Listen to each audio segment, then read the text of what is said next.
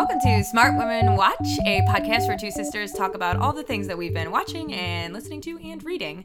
I'm Lindsay. I'm Laura. And today we are talking about the Hulu series Looking for Alaska, and in conjunction with the John Green book Looking for Alaska, which that series is based on. So spoilers for all of those things.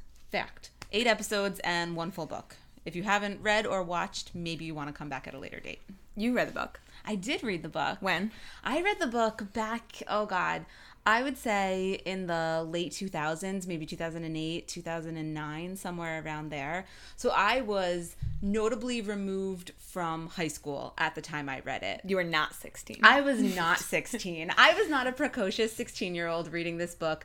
I didn't necessarily relate to, at that point in my life, some of the angst that the teenage characters are going through in this book. When did you read the book, Linz? I think I was like a precocious 19-year-old-ish when I read the book. So the first time I read it, I remember feeling really connected to this, like a 5-star good read for me, for sure. John Green was speaking to your soul? Yeah, he was. I felt really like I could relate to Alaska and like these experiences. The fact that Pudge loved last words. I loved all these like John Green quotes. Like if people were, if people were rain, I was drizzle and she was a hurricane. Oh, God. Oh. I loved that. And then, so I reread it again this summer as a 28-year-old. I picked it up in a hostel in Thailand when it was one of the only English books on the shelf. My favorite books in a hostel in Thailand. And I reread it, and I did not feel as strongly about it now as a 28-year-old. Definitely was rolling my eyes a lot more. That is fair. Yeah. So me and Laura went to a convention called BookCon in New York City in June, and we went and we saw a panel that had on it John Green, Josh Schwartz, and Stephanie Savage, who are the two producers of this show, and also had the two actors who played Pudge and Alaska. We're all on this panel. Yeah, and Lindsay and I love books. Like, we were very excited to be at BookCon. We went from panel to panel, and John Green's a big name. He is. He's a really big deal. This panel was packed. The place was packed. Everyone was excited for it. It was maybe the highlight of the day. He was, I would say, one of the keynote speakers. For sure. And we went into this panel, and John Green and Josh Schwartz and Stephanie Savage were fantastic. They were on their games. But Charlie Plummer and Christine Froseth, who play Pudge and Alaska, were so low energy. I was shocked that these people are in the acting industry. What did you think, Linz? They were awkward. They were just really, the whole panel was awkward. And they actually screened for us maybe a 10-minute clip of the first episode of Pudge and Alaska interacting for the first time. And the whole thing, not just the show, but coupled with these two actually on stage talking about their experiences of being actors on the show, was really, really cringy. Yes, that's the exact word for it. Yeah. And so anyway, I think that just like that, seeing that in June may have colored a bit of my feelings on the show. It definitely influenced my experience watching the show. Yeah. Was that I didn't think these kids were particularly charming in real life. Yes. But as the show went on, I mean, I do think I liked them more than I was expecting to. After that panel, I was like, oh, this whole show is going to be cringy. Yes. But I didn't really think that, I mean, the show is a little cringy. But I felt myself like rolling my eyes more than cringing here at the precocious teens. Yeah, and not particularly at the actors in general, more at the way the they writing are written. Yeah, exactly. Yeah. Now, the show is like the book, set in 2005. Mm-hmm. And to me, it is very true to that time period. Do you see it as a period piece? Yeah, I do. You know what? It's also funny. I didn't picture the book being set at such a summer camp. I didn't picture boarding school looking like a summer camp. Yeah, fact. We did not go to boarding school. We went to public school. Yes, and it sure didn't look like that. No. And I feel like most of the other boarding school fiction that I read, boarding school doesn't look like that. So that was like an interesting thing. That's true. I think a lot of boarding schools are up. I think of them as like in like New England, in like the dark, dreary rain, or like a New England fall. I never think of like the American South. Right. Which was really interesting. And I mean, I think part of the biggest period piece of this, aside from what they were wearing, was really how they communicated with each other. Payphone was a really big part of the storyline here, perhaps a bigger story in the book. But the payphone was definitely a relevant thing. Alaska gets that fateful phone call on her last night that she's alive, and they don't have cell phones. Nope, no cell phones. So Pudge has to call home every week to his parents. Like, those sort of things really made it feel like you were in 2005. Yeah, and I really feel like that act of not having communication with the outside world, like you talk to your parents once a week on a cell phone, on a payphone for 20 minutes, you know, that is just not how the world interacts anymore. So that really insulates these kids into each other. And that actually makes me feel a little bit better about it when I think about it, because the reason these kids are so into each other's lives is they don't have other lives. They are not talking to their parents back home. They're not reading newspapers. They are just in it with each other, and that's it. There is no outside world to them. That's true. So they're very present in the moment. So being precocious teens with each other is all they have. Yeah, you know, maybe it makes me feel a little bit better about that. Yeah. So these producers, Josh Schwartz and Stephanie Savage, are also the same producers who produced The OC, which I think is really interesting because that's another show that actually came out around 2005 and was set in 2005 about teens. Obviously, they were rich teens living in California. And full disclosure, we loved The OC Loved when it came The out. OC. Oh my God. How many times did we sing the theme song to each other? Yes, that show's amazing. Yep. Welcome to the OC, bitch was quoted in our house on multiple occasions. You know what I like about rich kids? Nothing. That show's great. It is. And this show, I don't know. I think Looking for Alaska lacked some of the relatability of the OC. No, I don't know. The OC wasn't particularly relatable. I'm not a rich kid in California. Yeah, but it was more relatable in how they spoke to each other and how they interacted as friends as opposed to the only thing in each other's lives. And that's really what happens to these characters. These characters become all encompassed with each other, especially Miles with Alaska. Yeah.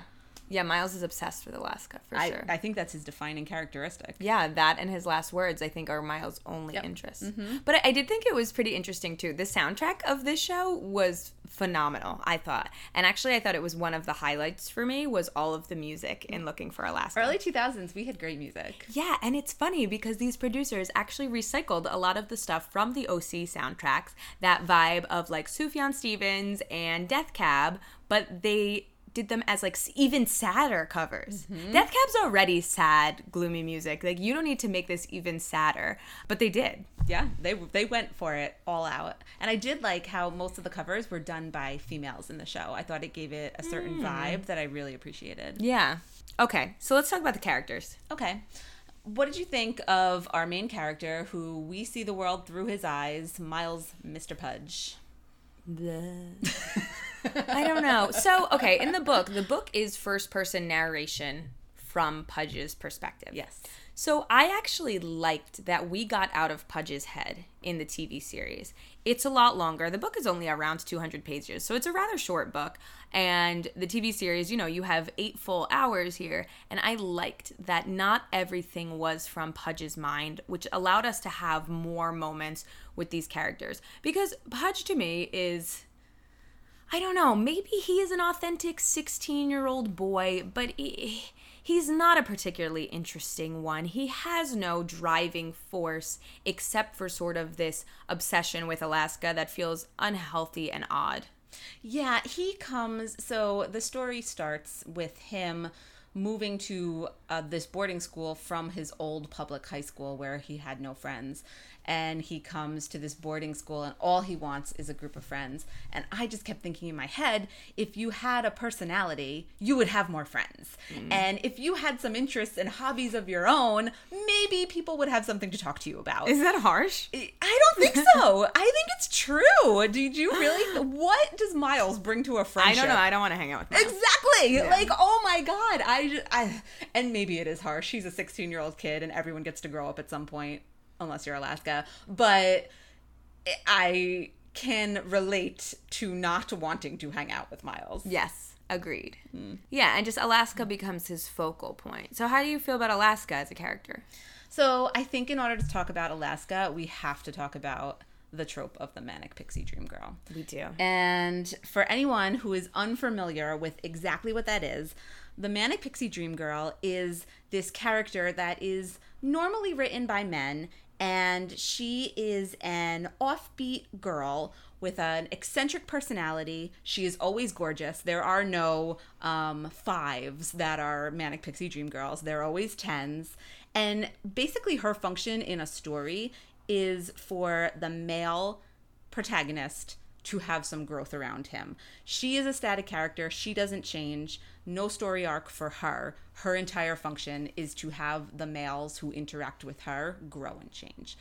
And I think Alaska fits this bill perfectly. To me, she is not written as a real character. She is written as this perfect embodiment of what a 16-year-old boy would want a female to be. Yeah, especially a boring 16-year-old boy who doesn't have anything exciting in his life. And here comes this girl who takes interest in him, and her whole sole purpose is to make his life more fun and spontaneous. And she's so smart, and he can learn from her. Yep. And she can take him on adventures that he would never have on his own. And she has a life's library, and she says things like, I named myself Alaska when I was 7. It's after the word Aliaska, which means that in which the wave breaks upon. Like, come on. And she can teach him and his girlfriend how to have sex. Right. Oh my God. Because she is so experienced, Uh-huh. even though he is a young virginal boy.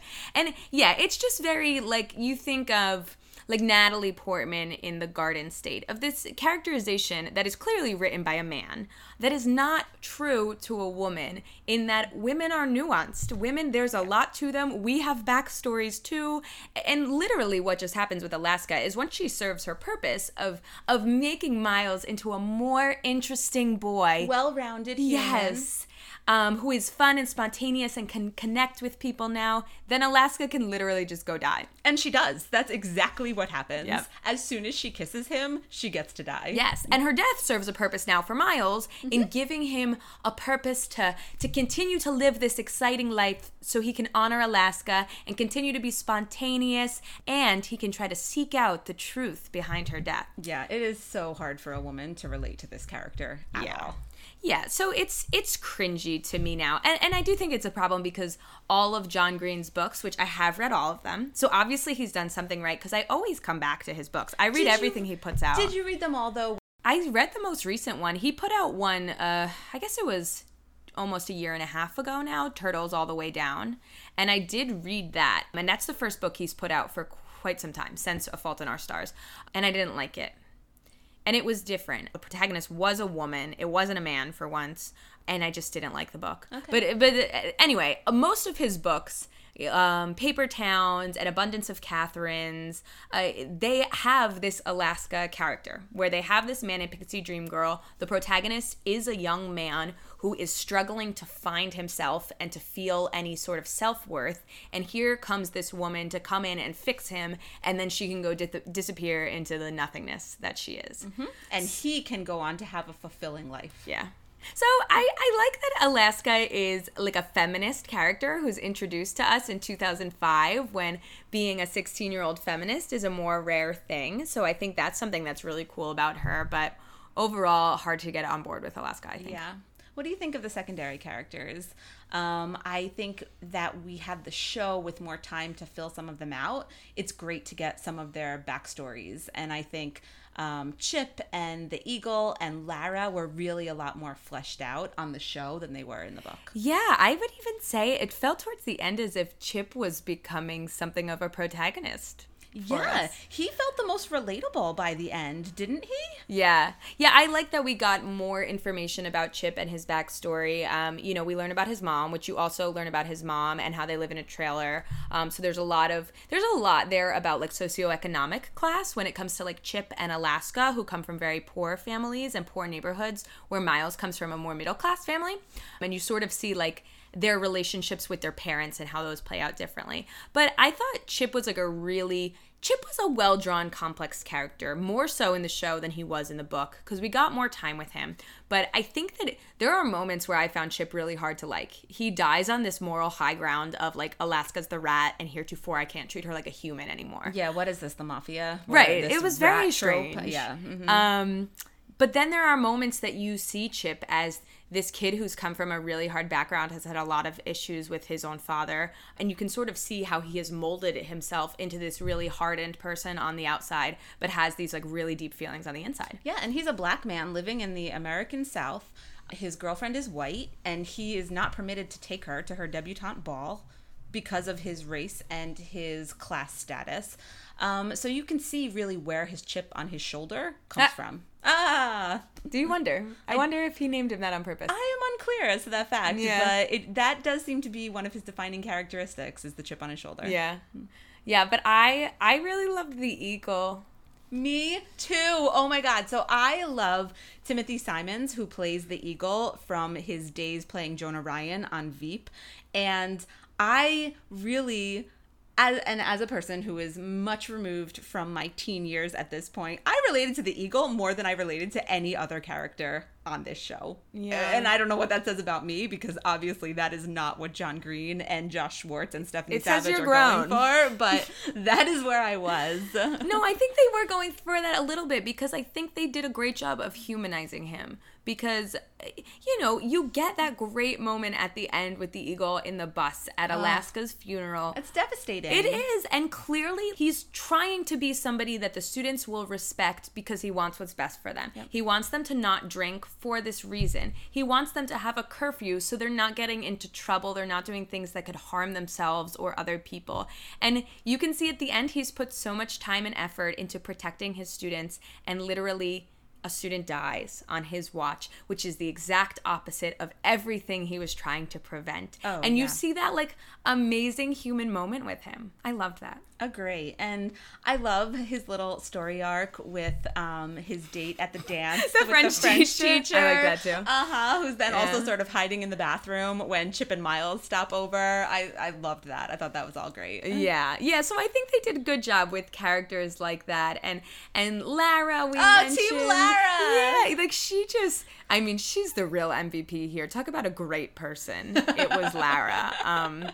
Like, F you, Pudge. You don't deserve her. Her ending up with Takumi at the end was the best thing. Yes. Yeah, so I really liked that. I was interested in characters like Sarah, who was Chip's girlfriend and then ex-girlfriend, and sort of her experience of what it was like to date somebody who was stubborn like her, and also from a very different social class than her, and the pressures that she felt in that relationship, and the love she felt for this character, but ultimately she just couldn't hang. Yeah, and then moving on to a character who maybe she doesn't have quite as much respect for, but is just so much easier to be with. Yeah. And that ease of being with someone, it means something in the real world, and it means something on the show. So in the book, about halfway through the book is when we get Alaska's death. So we have every chapter is leading up to, it's 150 days before. And then about halfway through, we get Alaska's death. And then for the rest of the book is sort of an investigation that Chip and Takumi and Miles are going on to find out exactly what happened to her. That played out a little differently in the show, right? Because we didn't have Alaska die until the very beginning of episode 7. Yeah, and I got the impression that the show really loved the actress playing Alaska and didn't want to lose her. Oh, interesting. Because and again, as much as the character is a manic pixie dream girl, and that drives me crazy, she was one of the more interesting characters on the screen. And I do think we lost something with her dead in the last 2 episodes. Yeah, for sure. I do think they were trying She's also our title character. Yeah, so here. I do think there was this balance of, exactly, we have a title character that we're going to kill off halfway through the book. It's harder to do that on a TV show. So yeah, they put off her death a little bit longer on the show, for sure. Which I think made it feel a little bit less like a mystery. I think sometimes the book felt like you're unearthing something. You're working towards this end of finding out what happened to Alaska. So when we find out what happened to Alaska, we know that she dies, and she dies under these mysterious circumstances. What did you think actually happened to Alaska? So, I think, like the book, the show is leaving it vague up to your interpretation. Perhaps Alaska had way too much to drink, and this is just a really tragic drunk driving accident. Perhaps, on the other side, Alaska had way too much to drink and left her house in a really tragic moment and had a moment where she said, I just can't take it anymore. I don't want to live this life anymore. And she kills herself. I'm escaping from this labyrinth of suffering. Right. What do you think? I think in the book, it's very up in the air. I thought on the TV show, they more went out of their way to disavow the notion of suicide. I thought the show was more pointing to this was just a tragic, terrible drunk driving accident. And I think the way they try to do that is by showing how upset she was about forgetting the date of her mother's death, and she's just rushing off to her mother's grave to put some flowers at her mother's grave. She is upset, she is drunk, and she somehow does not see the accident ahead and hits it. So I'm not sure that I agree with you. That's fair. But do you think the reason that they are making it seem less like suicide is an option is a response to all the backlash that the book got, saying that they were glorifying death and glorifying suicide? Yeah, I do. And again, I know this is set in 2005 and the book was written back in 2005, but we are in 2019 and we are in a moment where suicide rates are up, especially for young people. Netflix had a large controversy where they ended up removing some of the more graphic depictions of suicide in 13 Reasons Why. If I am the show and if I am Hulu, I don't want to be glorifying that. I don't want to be in the position of saying that this character who these men love and idolatrize almost to some bit, that she ends her life on purpose. So I would be shocked if in this day and age right now that they were trying to say we're not sure if this was suicide or not. I think they have to come down on the fact that this was a tragic accident. But I think they didn't. I mean, I don't think they came down either way. But it is an interesting take because John Green was so heavily involved in the show. And obviously John Green must have heard the criticism about his own book. I also think of him as like a socially conscious white man who is like thinking about these things, and it tries to be in tune with like his audience and the, you know, the time period we're in. And him and his brother with their vlog are very into, you know, be awesome to teenagers. They really are. Don't forget to be awesome. Yes, exactly. Yeah. Like that is their thing. They are trying to pump up the next generation of teens. Right. I do not think that they are trying to glorify suicide. No, I don't think anybody's ever trying to glorify suicide, but I think that was sort of the result of what John Green's creation of the book did do. Which I think is why they tried to fix it in the show.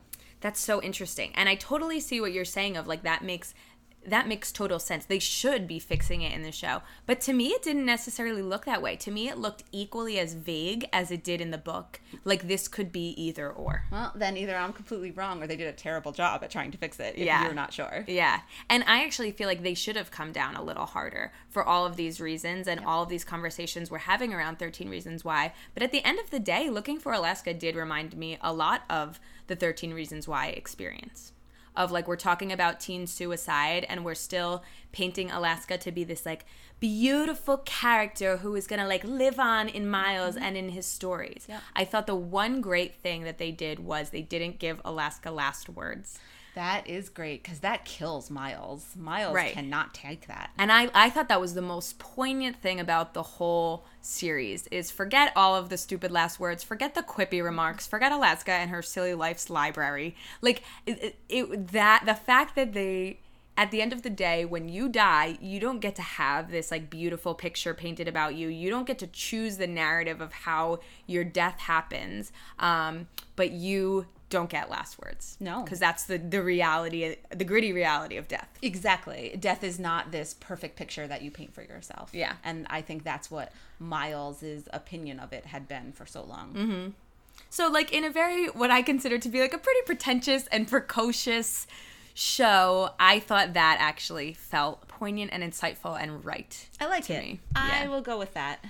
So we're going to do a segment here now that we call Boy on the Couch. Boy on the couch. And the boy on the couch here is Nick, who is my boyfriend and who has been sitting on the couch listening to us do this entire podcast. Nick is always listening to us talk about whatever show we are watching or book that we're reading at the time. So we figured we'd tap him into the conversation to get a boy's perspective, too, on how he feels about the show. Hi, Nick. Hi, how's it going? Thanks for having me on my couch today. So, Nick, you watched Looking for Alaska with me. I did, and I did not read the book, so I'm coming in with fresh eyes as a purely television viewer. Very true. Who is your favorite character?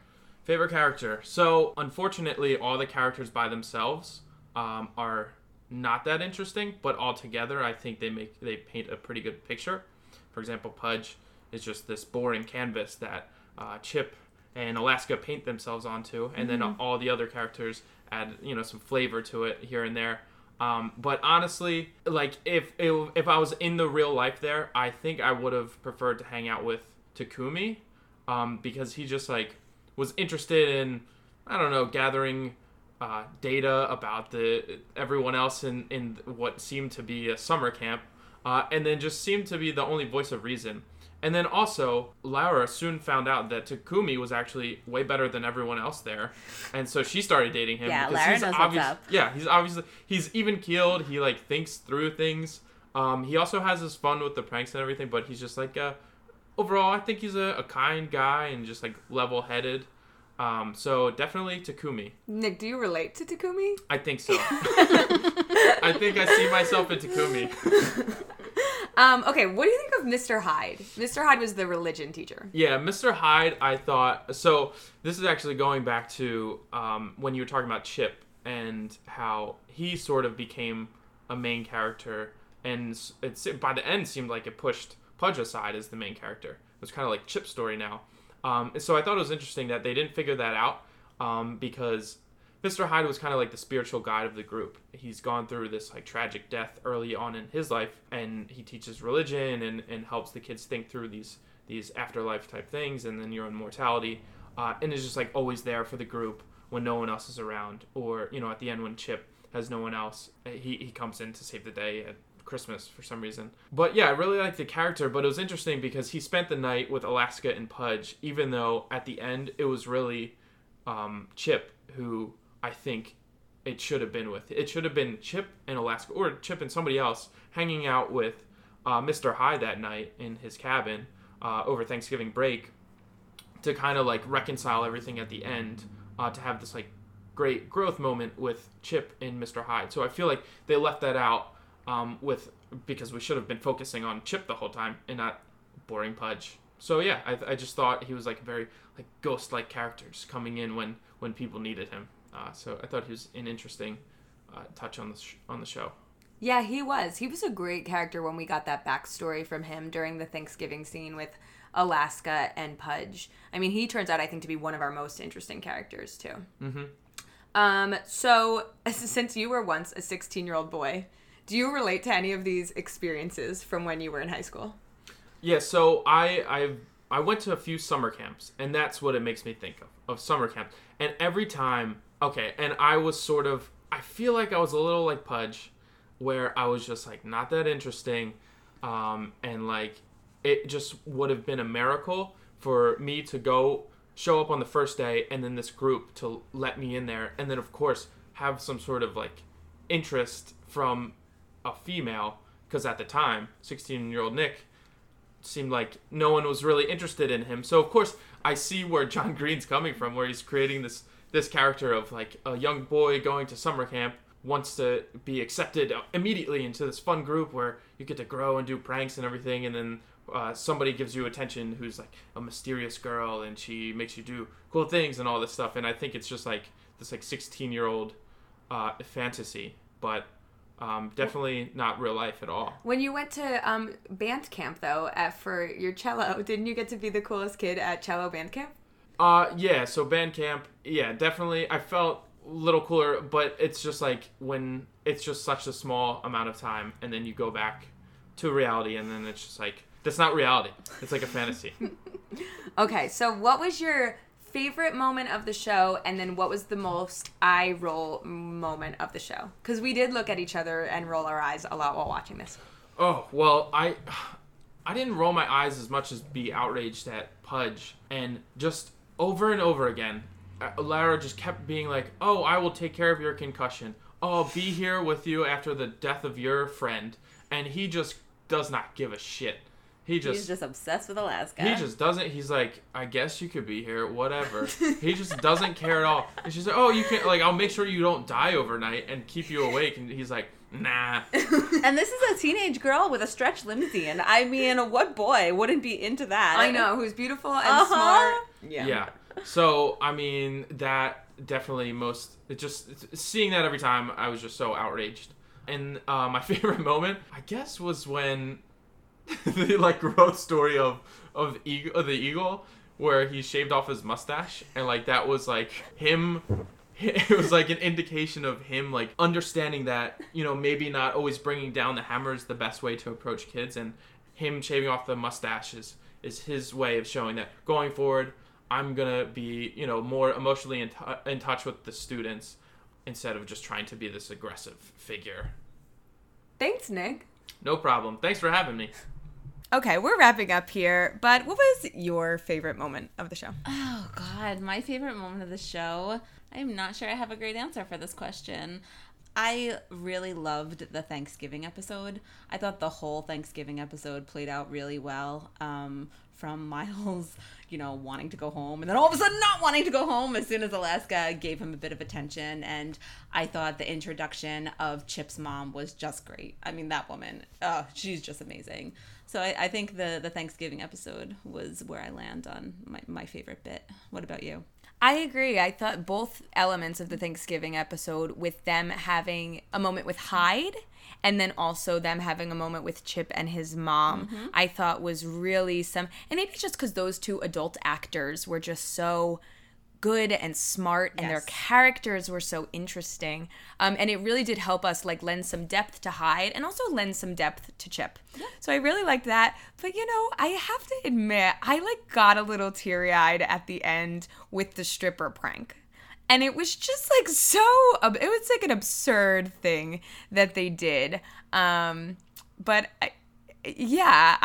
I was like entertained by that. And I think as far as like a wrap up moment for the show, I liked that. It was a really strong ending. Yeah, it ended on a high note. Yep. It ended on a fun note. It ended on a hopeful note. And I think that was like the right way to end a sort of moody series. Yeah, I think that is a good way to put it. I also liked the coming together of the two sides of the Miles Chip side and the Weekday Warrior side at the end, all in the name of, you know, we appreciated Alaska. Yeah.